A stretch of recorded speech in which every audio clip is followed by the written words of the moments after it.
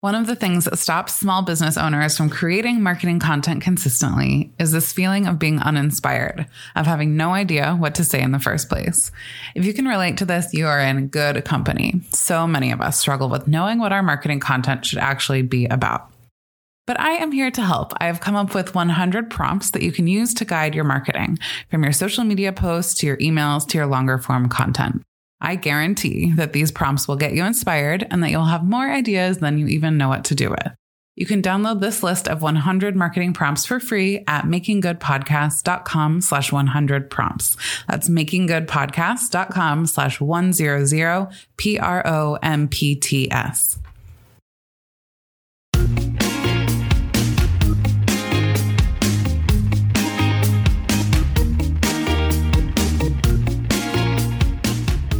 Welcome back to Making Good, the podcast for small businesses who want to make a big impact. I'm your host, Lauren Tilden, and this is episode 106. Mistakes are par for the course when it comes to being a small business owner. We're constantly being pushed to try new things, to work outside of our comfort zone, and wear way too many hats. Mistakes are proof that we're actually doing something. But there are certain mistakes that can really trip you up and put a wrench in your progress. I know because I've been there. So today I thought I would share 7 of the marketing mistakes I've made and seen so many other small business owners making, in hopes that hearing me share about them might just give you what you need to avoid making them yourself. But before we get into the episode, I want to plant a bug in your ear that in March, the doors to Making Good Happen, my membership program, will be reopening. If you're looking to make a smart marketing plan and then have the consistent accountability to actually follow through on that plan, we would love to have you in Making Good Happen. Be the first to hear about it by joining the waitlist at makinggoodpodcast.com/waitlist. Okay, so let's get into the 7 marketing mistakes to avoid. First up is perfectionism. Oh, perfectionism.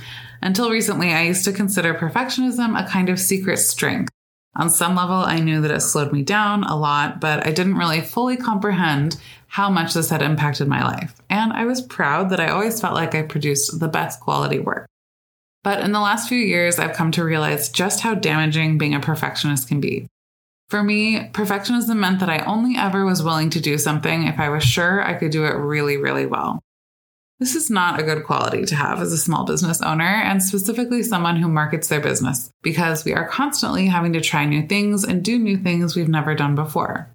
If we always want to wait until we feel like we can do things perfectly to take the first step, we are going to be waiting a very, very, very long time. For me, I haven't fully gotten rid of perfectionism. It's still kind of my natural tendency, but what I have gotten is much more aware. If I notice myself procrastinating, I can often tell it's because I'm being a perfectionist, that whatever I'm procrastinating on is because I don't feel like I can do it perfectly yet.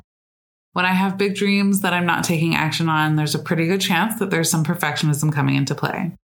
This has happened to me with being willing to do things like Reels, with launching new things, and even with starting this podcast. But here are a couple of mindset shifts I've made that make confronting perfectionism easier. First, I'm willing to put things out there, even at an 80% quality level. You know this because you've probably heard my dog barking in the background on this podcast more than a few times. But being willing to do it imperfectly enables me to do it at all. And second, I often ask myself, do I want to do this imperfectly or do I not want to do it at all? Because really that's what it comes down to. You have those 2 choices. Are you willing to let your perfectionism cost you the results that you want? Something to think about. The second mistake I've made that I know so many others can relate to is paying too much attention to what everyone else is doing. It can be tempting to look around, see people who seem to be getting the results we want to get, and feel like we need to do something just like that to succeed. But the reality of marketing is that it's what makes us different that is our superpower. One core concept you'll hear a lot of marketers talk about is the unique selling point. What is it about your product or business that is unique and special to you? This is how you stand out from everyone else, and standing out from everyone else is why your ideal customers will choose your business over others. Not only that, but paying too much attention to what everyone else is doing can really make us get in our own heads about our business and how things are going. We compare ourselves and we feel bad about where we are. But the truth is that we never really know what's going on behind the scenes in someone's business. They might talk a big game or portray an image of all the things you want, but it's just what they've chosen to show you. It can be all smoke and mirrors. We all have plenty to learn from other people, but there is a fine line between learning and comparing. The third mistake I have to share with you is focusing on style over substance. I have definitely been guilty of this many times. So what do I mean by focusing on style over substance? I mean, focusing on things like setting up the fancy website before you really have a product to sell, or focusing on getting your logo and business cards instead of going out and doing the hard work it takes to make sales. It can be easy to get distracted by things like logo and branding and website because those things are visible from the outside. But overly focusing on these types of things can actually be a distraction from the important things like creating content to attract your ideal customer, going out and having conversations with them to start building relationships, sending out your weekly email, etc. I'm not saying that things like your brand don't matter. Of course they do. But I don't believe that they're what will make or break your business. What will make or break your business is doing the work, executing your marketing plan on a consistent basis. The fourth mistake that I've made, and I know a lot of other people have made, is to have a lack of intention when it comes to what marketing activities we're doing. The reality is that for just about all of us, there's probably way more we wish we could be doing or that we want to be doing than we can actually do given our time and resources. So how do we decide what to spend our time on and what not to spend our time on? We use intention. We need to get clear on what our business goals are and then intentionally design marketing activities that are directly in service of that goal. A great example of this is deciding what social media platforms to focus on. We have Instagram, Facebook, TikTok, Clubhouse, Twitter, LinkedIn, Snapchat, and on and on and on. So how do we choose where to spend our time? We need to get intentional about knowing our ideal customer and making a decision based on that person, where they're hanging out and spending their time. Whenever you're stuck on a decision in your business, it can be helpful to take a step back and get intentional. Ask yourself, what am I trying to accomplish here? How does this relate to my overall business goals? Closely related to the last mistake about lack of intention is the fifth mistake on this list, and that is spreading yourself too thin. Again, I'm more guilty of this than anyone else I know, so I'm just raising my hand up front to acknowledge that. This is a mistake that I continue to make and always have to check myself on. As I mentioned before, there's so much that we could do and probably want to do with our limited time and energy. So many small business owners are ideas people. We're full of plans and thoughts and big ideas for the things we could be doing. This mistake is all about basically ignoring the reality that we have limited time and resources and trying to do it all. If you're the type of person who has a daily to-do list that ends up with 27 items on it, this might be you. What happens when we try to do everything is that we tend not to do most of those things as well as we could.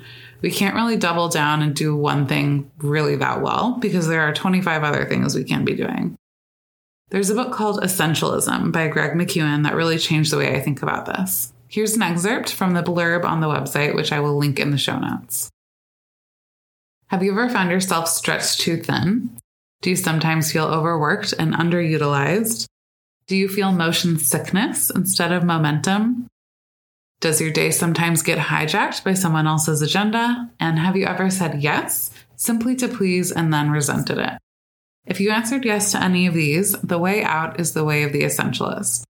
The way of the essentialist involves doing less but better so you can make the highest possible contribution.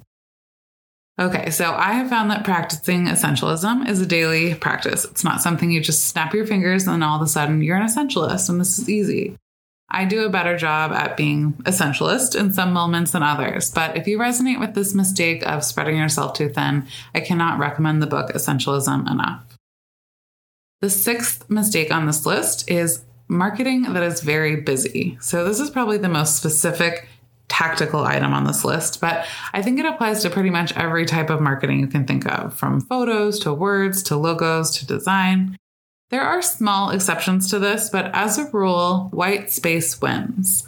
When you're writing an email, a piece of social media content, or even a product description, don't fill it with fluff, but more importantly, use white space to your advantage. Marketing is not a good time to write paragraphs that are 10 sentences long. You'll hardly ever see me write an email or anything in my business really with more than a few consecutive sentences in a paragraph. And often I just do one sentence at a time. And that's because I have my reader in mind. Sure, I know that they're capable of reading long paragraphs, But I know that's not what they're on social media or reading their email for. So I don't want to ask them to do that because there's a good chance they'll skip right over it. Now, I'm not suggesting you should just write one-sentence captions or emails. I love reading a good long caption or description or email. But breaking it up visually with line breaks, bullet points, section headings, etc. is a super helpful way to make it more digestible.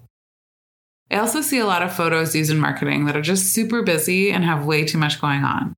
In general, in your product photos, your product should be the star of the show. If I can't immediately tell what's for sale by looking at it because there's so many other things in the photo, then we have a problem. When in doubt, go for white space. And the seventh mistake is not sticking with it. Today, I looked at my podcast statistics. I'm over 60,000 downloads, and I just reached 50,000 downloads last month. This is something I'm really excited about. Most things in my life I've given up on long before I had the chance to see results like that. I started my podcast in May 2020, and for the first 8-ish months, I did have listeners and downloads, but the growth was slow. But I continued to show up and put in the work week after week. Now my podcast is growing quickly, and so many opportunities have come my way as a result. But I couldn't have gotten to the point I'm at without putting in the work for a long time before the results really started to come in.